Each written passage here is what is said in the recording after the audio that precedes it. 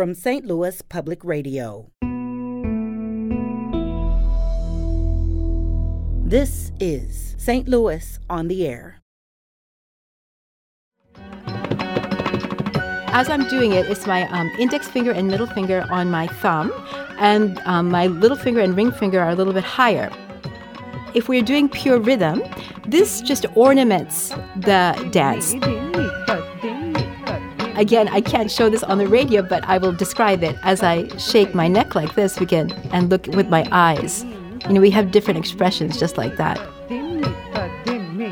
So it's said that the roots of some of the other dance forms, like flamenco, had their beginnings in classical Indian dance.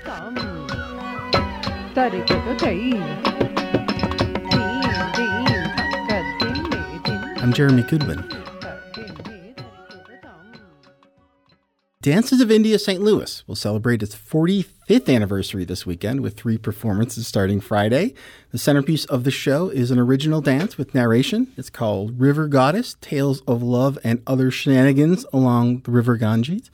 And in a first for St. Louis, dancers will interpret opera through the classical Indian dance medium.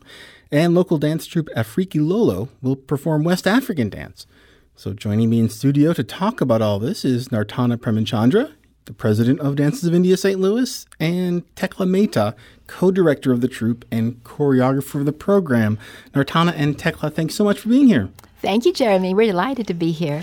Thanks for having us. There's nothing more we like than to talk about our program. Oh, good. Well, doing the dance, is that number 1, and then talking about it is number 2? Is that? Probably. Yeah, I'd say that, yeah. Well, we'll just do one of those. We'll do the one that people at home can hear right now, and let's talk about it. Tekla, choreographer, the two of you conceived of some of these pieces together, but you also designed the costumes and the sets, right? That's a lot. Yes, yeah, it is a lot. We start about a year ahead of time. A year? It takes you a year to put something together. Yeah. Nartan writes the scripts, writes the shows. Then I go about looking at them and thinking how we can translate that into a dance program. Once we do that, we find the music. And once we find the music, then we begin. Then I have a pretty good idea of what I want the show to look like. And I start on the costumes and the backdrops. And then long about July, we begin to work with the dancers. Well, for folks who maybe have seen some ballet in their day or modern dance, hip-hop, jazz dance, but haven't necessarily seen too much classical Indian dance, what makes the style distinct? What does it look like? So it's very, very rhythmic. There's a lot of very complex footwork. But there's also dozens and dozens of intricate hand movements and expressions, eye expressions and facial expressions. And I think what distinguishes classical Indian dance from many other styles of dance in the world is its depth of storytelling. We use the hands and the eyes to tell all kinds of stories, from ancient legends to even contemporary tales. Through movement? How does that work? Yeah. So, unfortunately, I can't show this on radio, but I am doing a movement right now with my hands, which is, as I'm doing it, it's my index finger and middle finger on my thumb, and my little finger and ring finger are a little bit higher. So this, if we're doing pure rhythm, this just ornaments the dance, the movement, and may not have meaning, but you can use it in stories, for example, to pick a flower, to put earrings on, so to put a necklace on. So we have dozens of movements like that. For example, if I put my hands together and hook my thumbs, this is a bird flying. A king, if you put your ring finger down and put it on your head, this is the crown of a king. So this is how we interpret stories. So it sounds like the more knowledge someone has about this art form, the richer this performance becomes. Oh, absolutely. And that's why we strive really hard to tell these tales to a contemporary general audience. I mean, many Indians don't necessarily know the tales or will not understand the dance. I mean, we have to explain it. So the production we write on the Ganges, the myths behind the goddess of the Ganges, really explains the stories. It's entirely narrated, so everyone can understand it. And this production this year especially is very humorous. We wanted to have fun for our 45th annual performance. I can't even believe it as I say it, 45 years. So Yeah, and that's a distinctive feature of the work you two do together, the addition of that narration. So to get a taste of this, why don't we listen to a little bit of the piece about the Ganges River? Okay.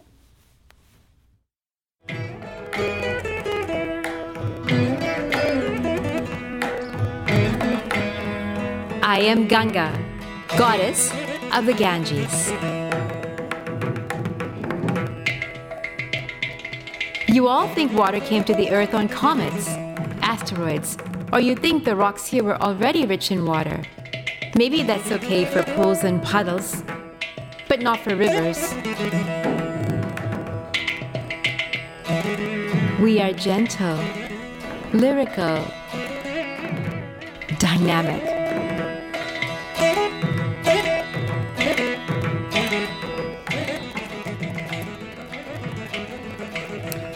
Tekla, what are some of the stories about the Ganges that you get into here? Well, the myth talks about how Ganga, the Ganges River, resides in the hair of Shiva, one of the gods. This is a story of how she ended up in his hair and how she was expelled from heaven for laughing at a sage. So this part that you just heard is the beginning of her explaining herself to the audience.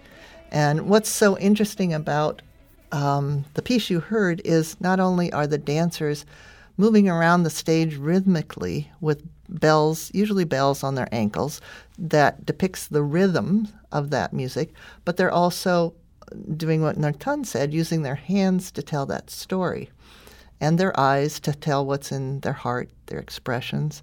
So it's rhythmically and visually incredibly full. It's a very full experience. And the percussion is such a big piece of this music. Does that dictate how the actor moves? Excuse me, how the dancer moves? Oh, yes, absolutely. It can dictate the footwork. It can dictate the body gestures. It can dictate, for example, again, I can't show this on the radio, but I will describe it as I shake my neck like this again and look with my eyes. We have different expressions just like that. Or we can show all kinds of emotions. Mm-hmm. Yeah. Looking from side to side, just a change in your facial expression. Right, exactly. Yeah. So we can do that to percussion. Sometimes the percussion, we don't necessarily have to do anything. We can be still and, just show something else. We don't have to be moving all the time. Yeah.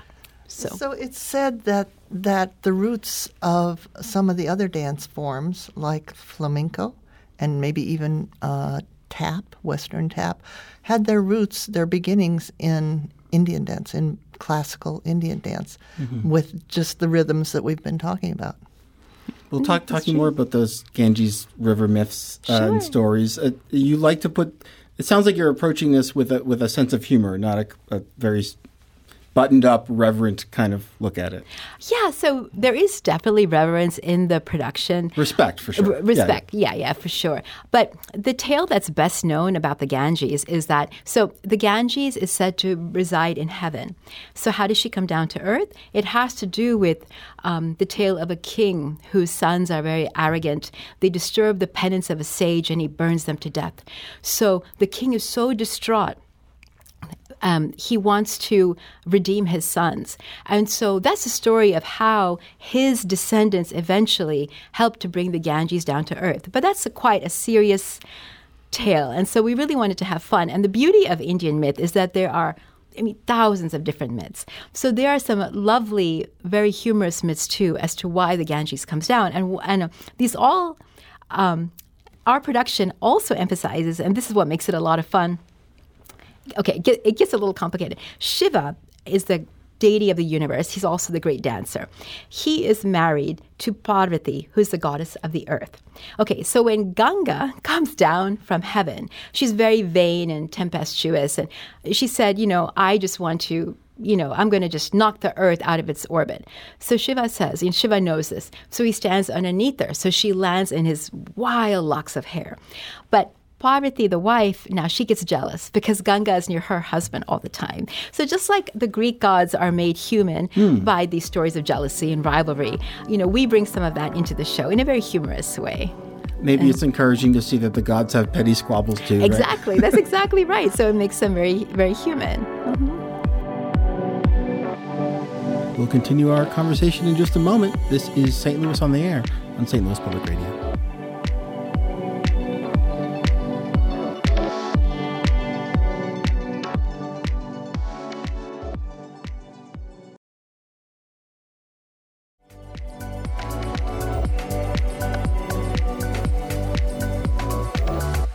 Welcome back to St. Louis on the Air. I am Jeremy Goodwin, and I am here to discuss this weekend's performances by Dances of India St. Louis, or Nartana Premchandra, and the president of the organization, and Tekla Mehta, co-director of the troupe. Tekla, how did you get in the picture here? That's a fun story. Well, I, about 1970, I think, I went to a performance with my future husband of Indian dance, saw it, fell in love with it. My background was in ballet, and when I saw how technically proficient those dancers were, how strong they were, plus here they were wrapping themselves in silk and jewels and dancing the stories of gods and goddesses. I mean, what could be more compelling? So as we went through time and had our own children, they danced. I stayed with Dances of India for all these many years and just gradually fell into the position that I'm in now. And you mentioned your children. Dances of India has been kind of a family business for you, hasn't it, Nartana? Oh, yeah, absolutely. My parents started it in the 1970s. So at that time, there was very little knowledge of India. I mean, almost none. And so my dad named in St. Louis? Yeah, in St. Louis. Yeah, I was born here in St. Louis. And when my dad named the company, he just named it simply Dances of India, so people would know that it's not Native American dancing. And it turns out that it's a great SEO term. It's easy to search, and then find us. And so my mom is artistic director, and so my dad passed away a few years ago. So after he passed away, I took over administering the company, and I also dance and write our productions. My mom's been teaching for over 40 years. Yeah, Asha Prem is her name. And it sounds like I don't know how much choice you had in your career choice. Right? What does your name mean? Oh, my name, Nartana, it means dance, actually. But believe me, when I was in high school, I never, in my wildest dreams, imagined I'd be running the company. That really? That was not on my scene at all, on my radar at all. When did that arc bend you toward getting so involved in it and like you are now? Yeah, that's a great question. So I'm a writer also, and I have danced all my life. And then I was away for a while studying abroad and working abroad. Then I came back, and then, and this company just, my dad, kept putting on these shows. My mom kept dancing, so I kept dancing. And then one year, 15 years ago, I was listening to the classic music station, and I heard Gershwin's Rhapsody in Blue. And I mentioned it to Tekla that I love it so much. Why not do a rhapsody for the blue gods? Like in Hinduism, there are gods who have the blue tinted skin. So she loved the idea. So I wrote a story about Rama and Krishna and put it to Gershwin's Rhapsody in Blue and An American in Paris, which sounds wild, but it worked really well. And people enjoyed it. And that was the beginning of creating our productions together. So for like 15 years, we've been creating original productions every year based on Hindu myths. But sometimes, like 5 years ago, we did a production called Devi of the Ashes, which is Cinderella in India. So the Cinderella story set in India. So we love, experimenting and creating new works. One of the things that has always been a tenet of Dances of India is to get the Western audience interested and involved in dancing, in understanding Indian dance. So a lot of the productions have elements of both East and West in them. And I love a good aesthetic mashup. So when I heard this program would include a blend of classical Indian dance, West African dance, a touch of opera, my ears perk up. So awesome. So your specialty is classical Indian dance, but that's an art form that plays well with others, I guess? It really does. So we have a frequent guest artist. His name is Patrick Suzeau. He's a French professor of contemporary dance at Kansas University in Lawrence. But he also trained with my mom. He learned Indian dance from my mom, and he studied in India. And last year he said, he just had this idea. He said, let's do a piece to Claudio Monteverdi's Lamento della Ninfa, the lament of the nymph. And that works so well in Indian dance because in Hindu mythology, they're nymphs they're called apsaras, and these are celestial dancers. And so he and I are going to do this piece together. He'll do a more contemporary feel, but I'm going to tell the stories of 3 different apsaras, 3 different nymphs in Hindu mythology. These women always fall in love with, earthly men, and then they always get, something happens, they can't be with them, and they get mad and they curse them. So they're fun stories. But yeah, we're going to do this dance together. And when you hit on that idea in 2006 with the Rhapsody for the Blue Gods, did it occur to you, Tekla, did you see, hey, there's something we can build on here in terms of incorporating other styles? Oh, yes, it was very successful. Yeah. The thing that happens in a good partnership that, like Nartan and I have, is that we spark ideas off of each other. So just sitting in the green room right now, we were talking about a show 2 years from now. Yeah, we have an idea. We actually came up with the idea for a show for 2 years from now. Yeah. We have to wait to hear some details about that. Yeah, we have to wait a little bit. Yeah. Well, come back when you know. Oh, thank you. We will. We'll be happy to. And you the 45th anniversary, you grew up in this company. How has the response maybe out in St. Louis evolved over these years to your work? That's so interesting because my dad, he was one of the first, I think, 2 Indians to actually come to St. Louis. He was like the first or second, honestly. So growing up, there were very few Indians here. And so I learned about my culture really from my parents and our dance company. So initially there was interest because India was just so foreign to people here. So, we always had, people from many different backgrounds learn our dance. My mom has taught people from all over the world. So there was just no knowledge. So people were curious as to what is this? So now there's more knowledge of India and everyone has seen Bollywood. So I think many people may think what we do is Bollywood, but it's not at all. The classical art form's very different. And as Tekla mentioned, I think because when my dad came, because there were so few Indians, he very much wanted to connect to all the St. Louis community. So that's why we're very determined to, as far as possible, make our pieces very accessible to all kinds of audiences. And we invite guest artists. We've had St. Louis Ballet in our shows more than once. We've had flamenco companies, Dance Company of St. Charles, and this year it's Afakilolo. And that's all the idea being to let's welcome people to this dance form because everyone can get something from it. So that's so interesting that in working with these other groups, there's the creative part of it, which is finding a way to make these 2 styles blend, but also you're widening the sphere of people who are just a part of it and interested. Right. Well, the first half of the show this weekend is largely, I think, traditional Indian dance and music. And in the music, there's a variety. We'll hear some Hindustani classical music from North India and Carnatic music from southern India. To put us in the headspace of this performance, let's listen to some music from the show. This is a song that's inspired by Shiva, the deity of dance and transformation. Yes, perfect.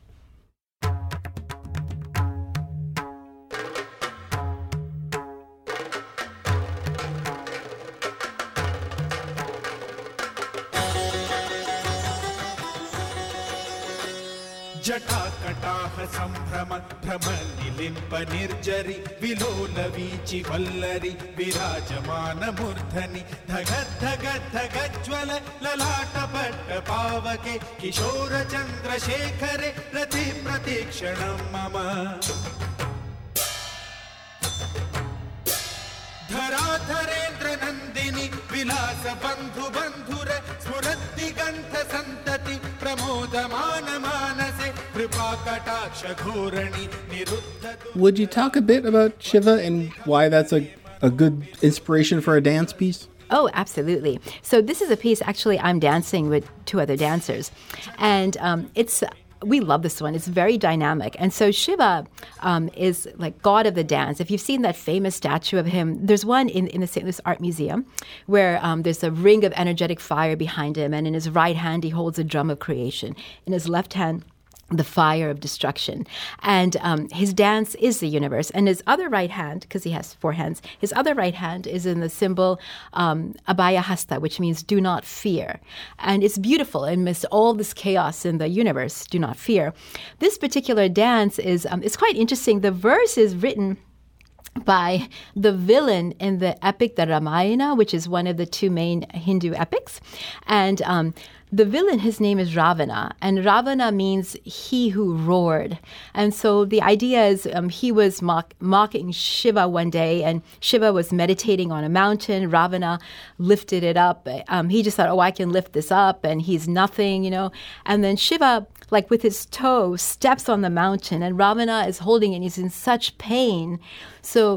So he puts the mountain down, and then he realizes, oh, I'm being much too arrogant. And this verse he writes is about the power of Shiva and all the different attributes. So it's a very dynamic dance. And this is in the style Bharatanatyam. It's the most prevalent style of classical Indian dance in India. And so there's, as with the music in the dance, is there a sort of a regimented, there's different subgenres within that have traditions associated with them to some extent? Yes, yeah, exactly. There are many different kinds of dance in India, several classical forms and then several folk forms. And actually, India is replete with dance. And so our company does Bharatanatyam, but we've also done a bit of Kuchipudi, which is another style from South India. And South Indian music, because you mentioned the music earlier, uses some different instruments than from North Indian. Many people are familiar with the sitar in North Indian music. In South Indian, they use a veena, which is a stringed instrument, and the drum is different. In North Indian music, they use the tabla. In South Indian music, the mridangam. So there are differences in that, too. Nartana Premchandra, the president of Dances of India St. Louis, and Tekla Mehta, co-director of the troupe and choreographer of the program. Nartana and Tekla, thanks so much for being here. Thank you, Jeremy. We're delighted to be here. Thanks for having us.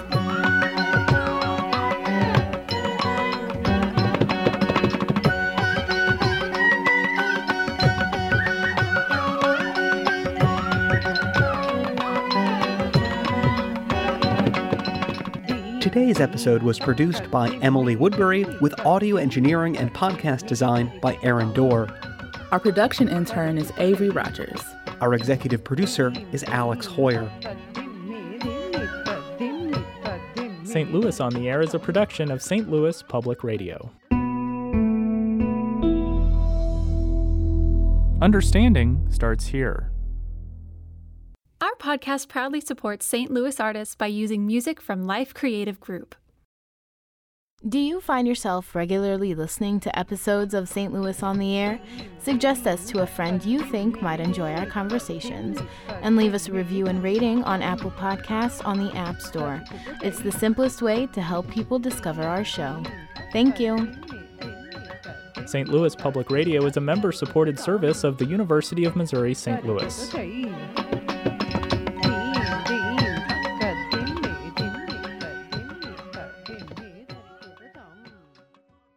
Support comes from the Missouri Forest Products Association, committed to conservation and careful management of the state's forests to make them more resilient and better habitats for wildlife. ChooseWood.com.